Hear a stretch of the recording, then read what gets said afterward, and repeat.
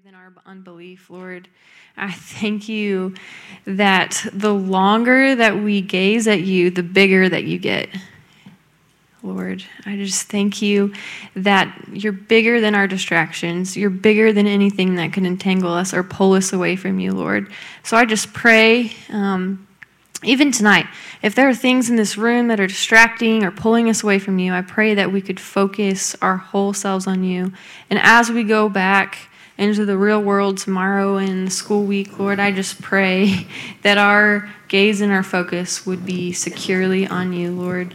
I pray for students here tonight, maybe students that haven't accepted you as their Savior, Lord. I pray for conversations and discussions in group tonight, Lord. And I just thank you for this time and for these students who have willingly just come this weekend. It's been so joyful, Lord. So we thank you for that joy. In your name I pray. Amen.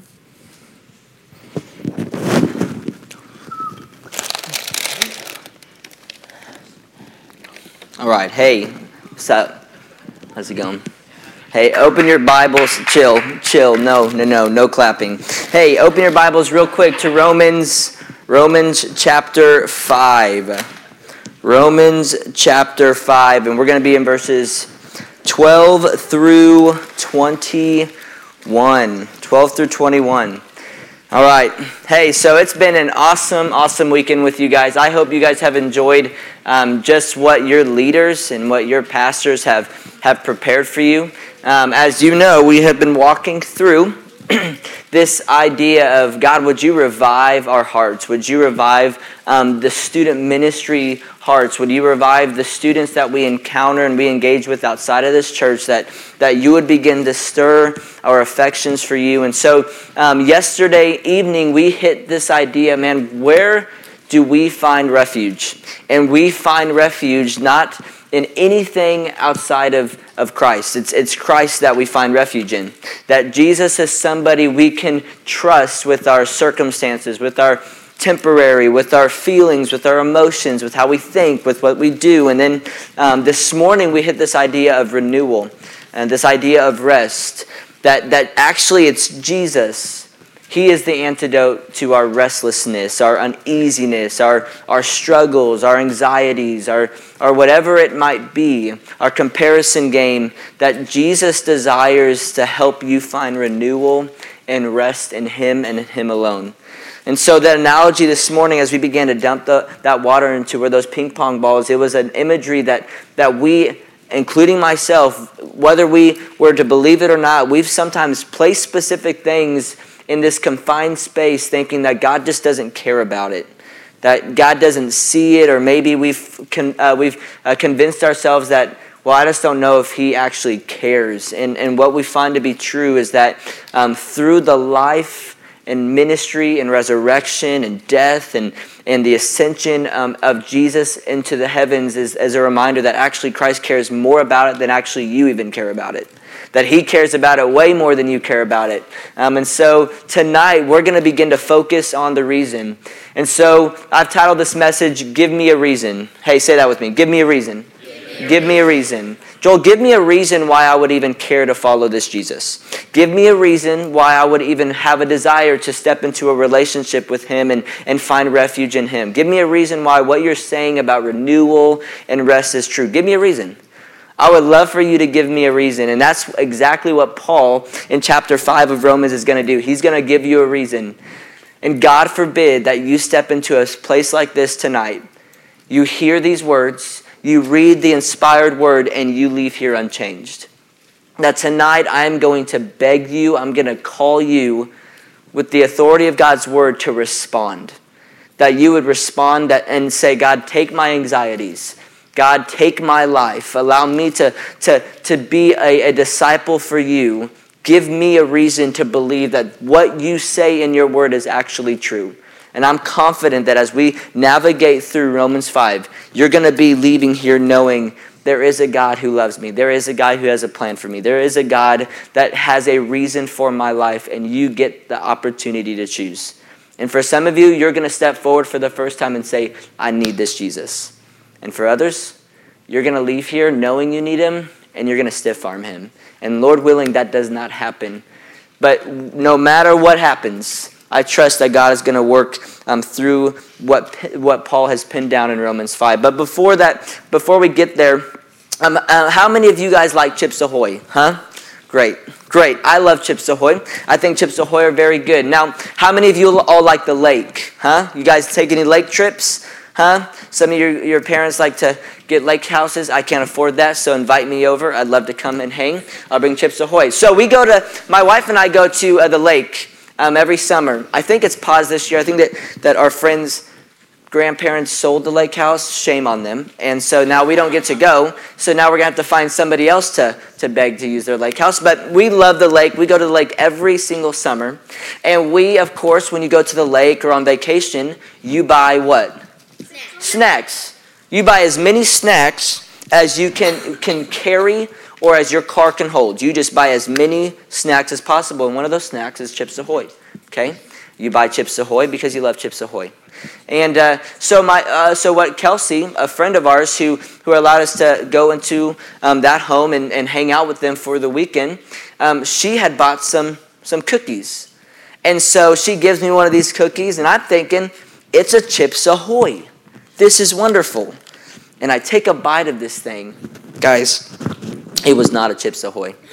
It was fake. It was a counterfeit Chips Ahoy. If you don't know what counterfeit means, it means fake. Say fake. Fake. Yeah, it was fake. So I take a bite of this thing. What the dilge is this? Huh? What is this, Kelsey? I look at her. I'm like, Kelsey, what is this? She's like, it's a chipper. What is a chipper, Kelsey? She says it's a Chips Ahoy. No, don't put those in the same what is this? She's like, it's a chipper. It's the Great Value version of a Chips Ahoy. Now listen, I'm one of 11. Grew up dirt poor. We love Great Value. But there's things you don't compromise on. For Shelby, my wife, you do not compromise on Jif peanut butter. You stick with the peanut butter. I don't give a lick. I'll take the Great Value. Chips Ahoy, you don't compromise on that. See, the thing about it is this. The chipper and the Chips Ahoy, they look the exact same, don't they? No. What? They look pretty much the same, okay? Almost the exact same. So, chill, okay?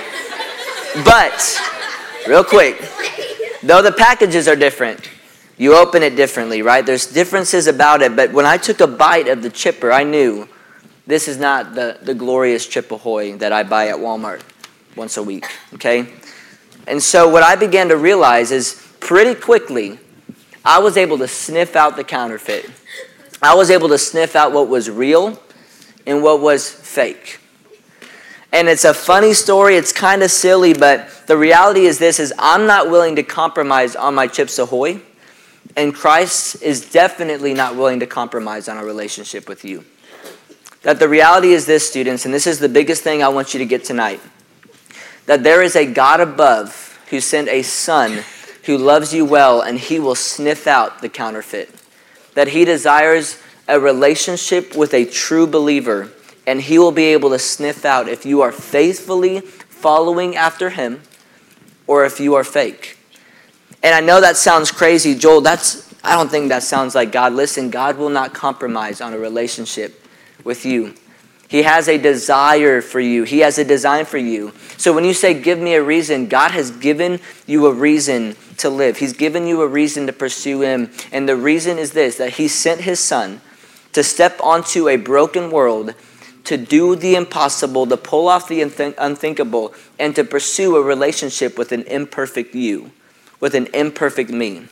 And so just like I was upset about my chippers and my Chip Ahoy, God wants to pursue the real, authentic you. And so the real, authentic you is what? It's broken. But what the joy of that is that we get to experience our brokenness, and we get to hand over our brokenness to the one who loves us more than anybody else that's encountered you. And so Paul, he begins to walk us through, give me a reason. Joel, give me a reason why I should follow Jesus. Joel, give me a reason why I should trust this Jesus with my emotions and my relationships, because I don't trust my parents. I don't trust my friends. Social media isn't helpful. What's happened to me or what's happened to my buddy or my other friend isn't helpful. So how can I trust this Jesus? And what he's going to do is this. He's going to give you a reason. And the reason is very, very clear. And so if you're writing notes, if you're taking notes, out of all the messages, this is the one I want you to take notes on. Because this is going to be a layout of the gospel.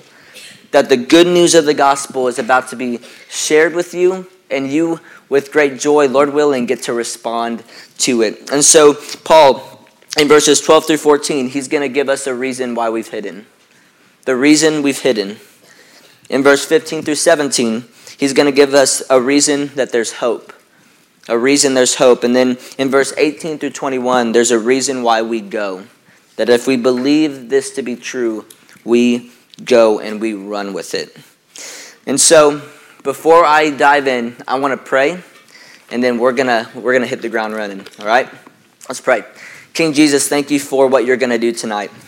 I believe that you have already began to stir the hearts of leaders and students, even my heart, for your glory, that students are going to be able to hear your word, and they're going to be able to take it in, and then leaders are going to be able to walk alongside them in their D groups and say, hey, what does this look like practically for you? And Lord willing, would students tonight run to a leader and they would say, I need Jesus. That they wouldn't wait till their D groups. If they do, that's great, but that they would even do it following the message as we close.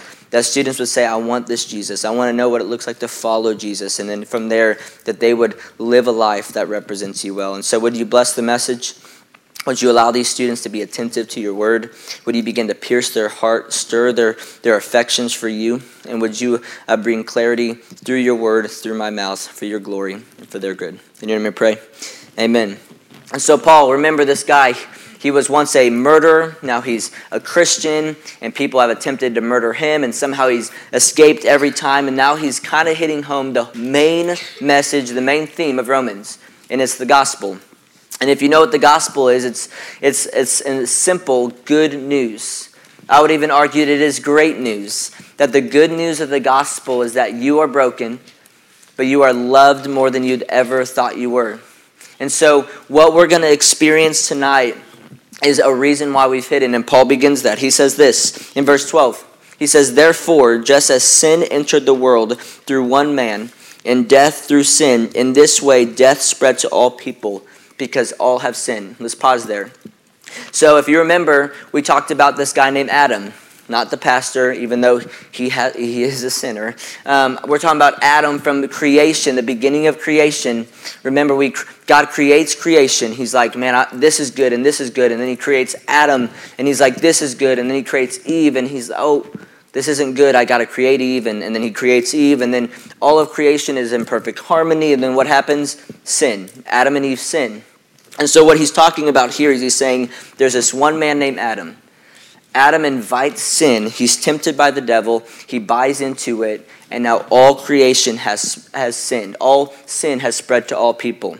Now I know for some of us, especially me at your age, I was like, well, that's not fair. Like, just because of somebody else's screw up, why do I have to face it?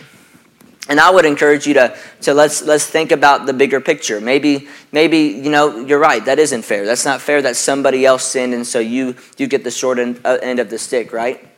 But if we were to start your life over, you're perfect, you're spotless, you're sinless, could you tell me with confidence that you wouldn't step in and just all of a sudden be perfect your entire life? No. Because you and I were created to follow the one who can do that. It's Christ. And so all of a sudden what we begin to find is that death spread to all people because all have sinned.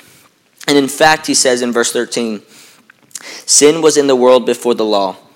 But sin is not charged to a person's account when there is no law. Nevertheless, death reigned from Adam to Moses, even over those who did not sin in the likeness of Adam's transgression. And if you have a Bible, if this is your Bible, don't do it if it's not. Circle this closely. It says, he is a type of coming one. He, Adam, is a type of coming one. First point, the reason we've hidden. The reason we've hidden.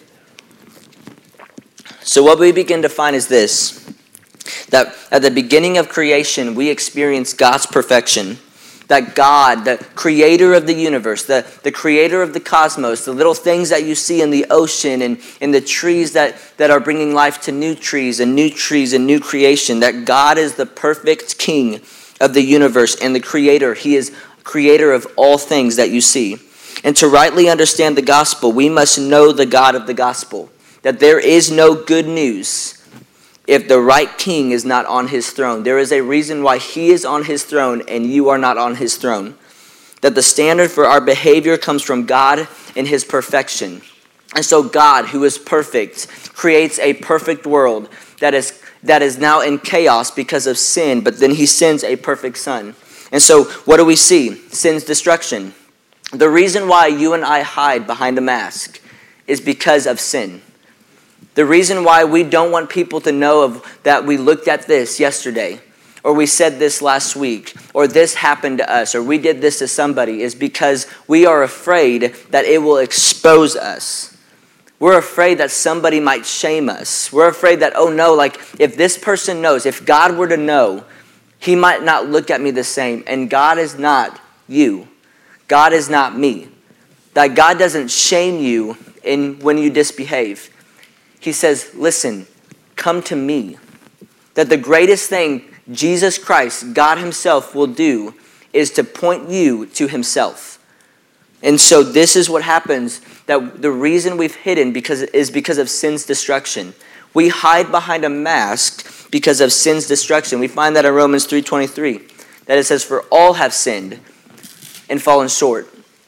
Every single person that you see, that you've looked in the eyes, has fallen short of the glory of God. In John 3:19-20, it says that people love the darkness over the light. That we, believe it or not, like the darkness over the light. That though God created each of us to live in right relationship with him under his perfect authority, each of us, me included, have rebelled and tried to become the authority of our own lives. We've tried to become God. We've tried to put our place in God's place. Our problem is not primarily a behavior problem, but a heart problem. That sin is anything we think or do that breaks God's law. If you have ever broken God's law, if there's anything that has not gotten to the standard of God, if we've come below that, then we have broken God's law. We have sinned. And it's hard to admit it, but we love the darkness over the light. That sinning is easy. It's easy to give it over into temptation. That even for some of us, sinning can be fun at times. And I know that sounds silly. You don't hear that often. But sinning is also dangerous because our sin leads to death. The things that we do that oppose God's law, that oppose his perfection, will lead to death one day. And ultimately, it was our sin that put Jesus Christ, perfect Son of God, on our cross.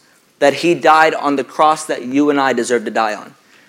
And so the reason we've hidden is because we, all of us in this room, have sinned. But there's hope. And Paul is writing this down. He says, but he, Adam, but you are a type of coming one. That there's this guy who does what we cannot do. And it's Jesus. And he continues. So there's a reason we've hidden. Give me a reason why I should follow this Jesus, Joel. Well, first, reason one is you're a sinner. So believe it or not, you need help. Middle school, you need help. High school, you need help. You can't live this life alone. And so Paul then begins to shadow this coming one. And so the second point, the reason there's hope. In verse 15, he says, but the gift is not like the trespass. So Paul, now he's beginning to shine light on this hope. There's this glimmer of hope even in the midst of your darkest season. For if by the one man's trespass the many have died, how much more have the grace of God and the gift which comes through the grace of the one man, Jesus Christ, overflow to the many? And so this is called the great exchange. That there's perfection, imperfection, you, me, and he's shifting it. The great exchange is about to take place here.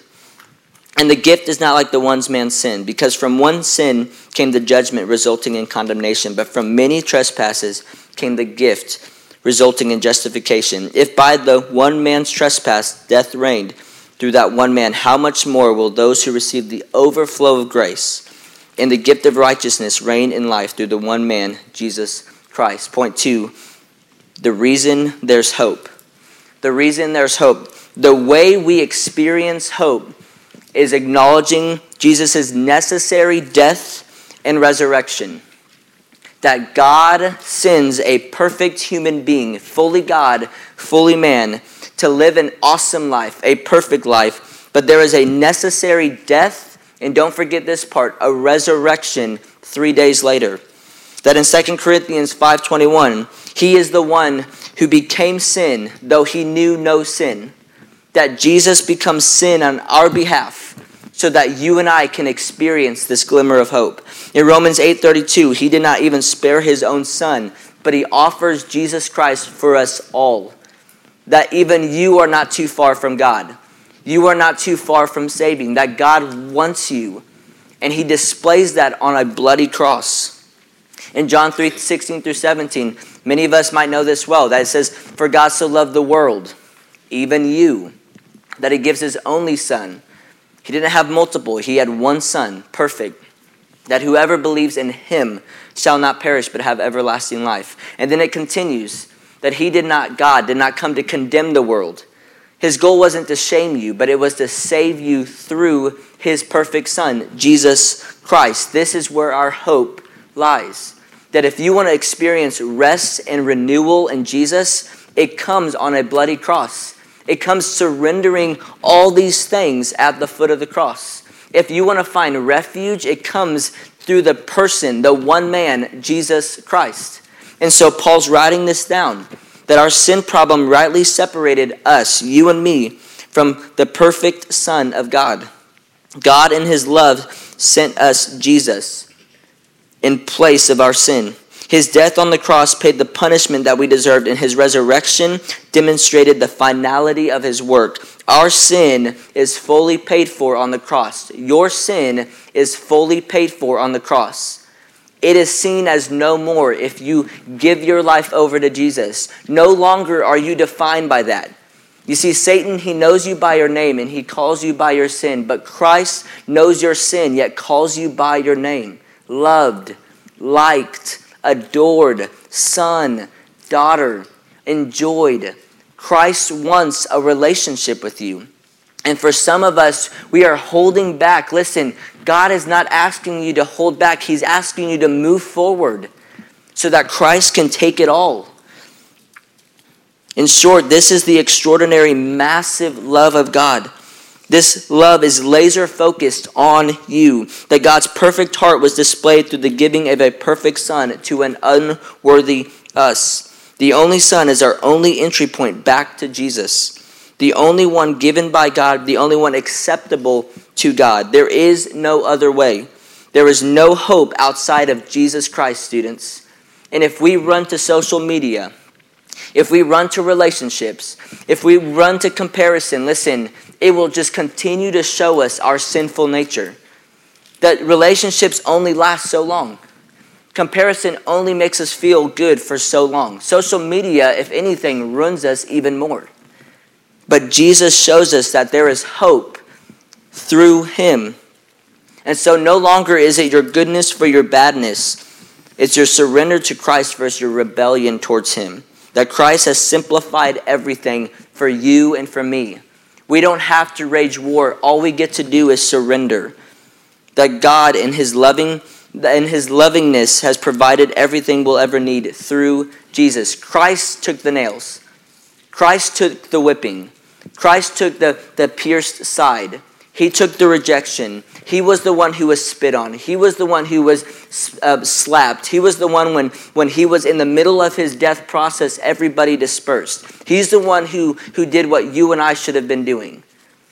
So we get the easy route, and we get to now surrender to the one who took our pain and our punishment on himself. And so Paul is saying this, listen, there's a reason why you and I have hidden. But even in our hiding, there's a reason why there is hope. Students, there is hope for your circumstance. And even if your circumstance does not change, there is still hope in the middle of it. That we found this to be true, that Jesus Christ, that he feels closest with his people when suffering hits. Why? Because that was something that he never intended us to experience. Yet he still desires for us to have a relationship with him. And so tonight, for you get to respond to this Jesus. You get to give your life over to this Jesus. If you've already given your life over to this Jesus, then there's one other thing you ought to do. And Paul finishes this in verse 18 through 21. He says this, so then, as though one trespassed, there is condemnation for everyone. So listen, if you have sinned, there is condemnation for you, but also through one righteous act, there is justification leading to life for everybody. So Jesus replaces that, and he says, if you give your life over, you're justified.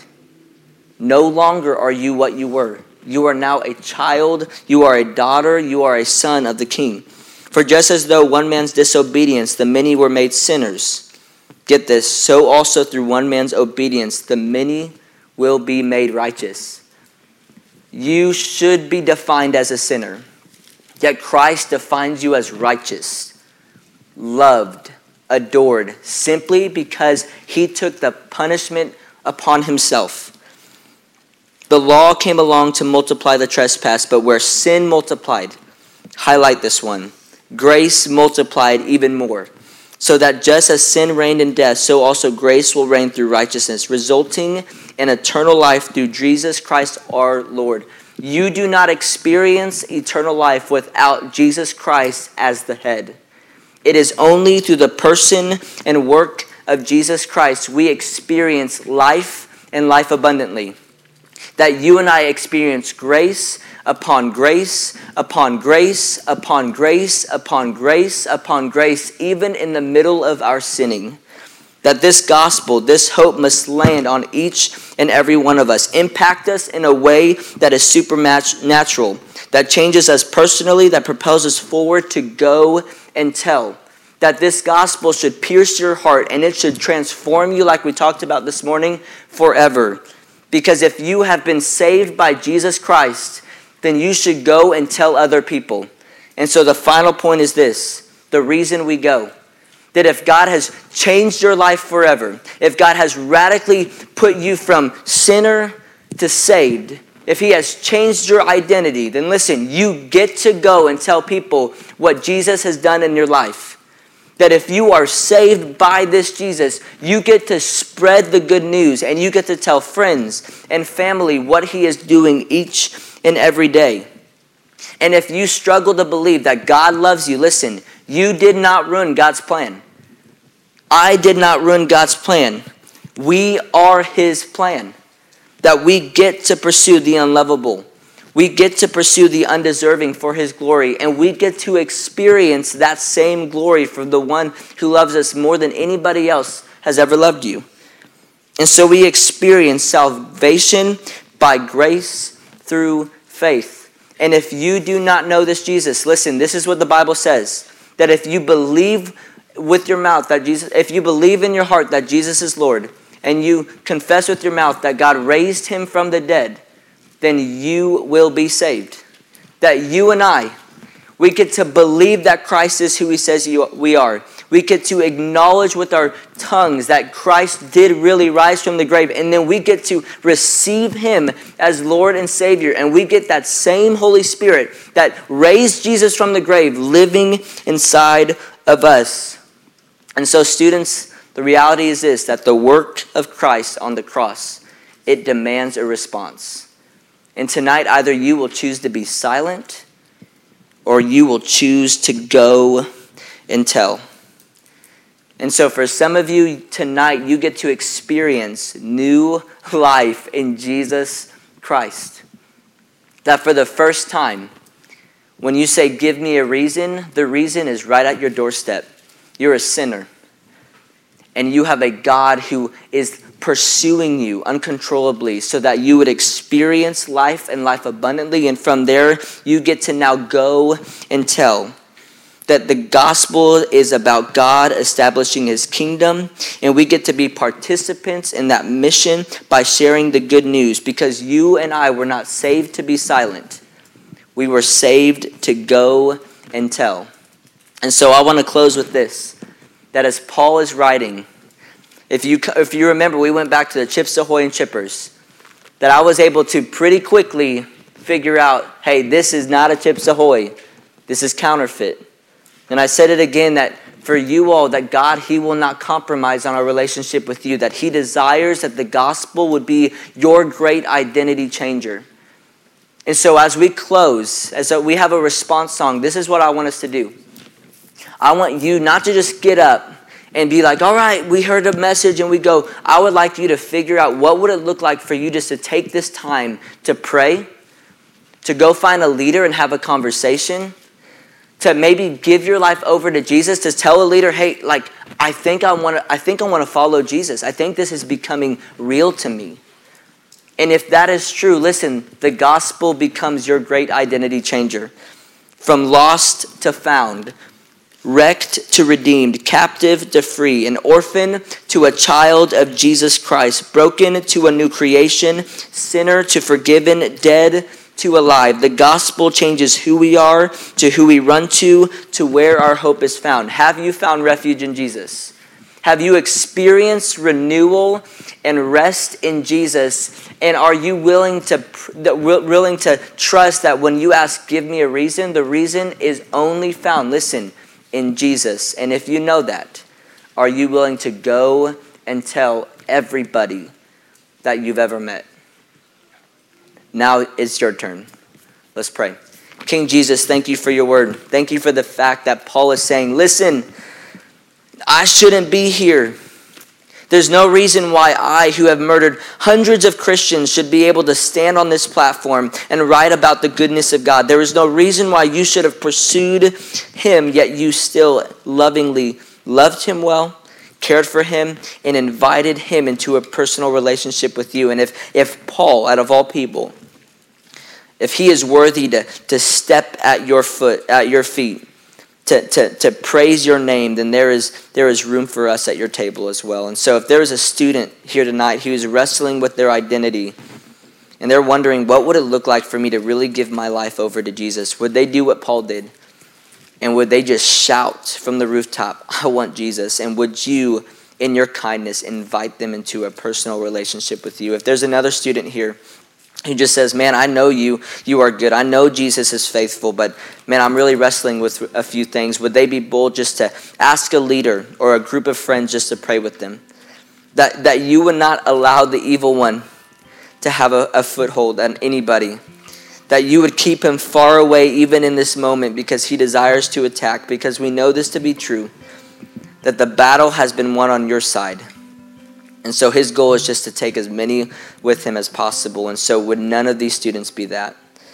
But would they respond faithfully to your word?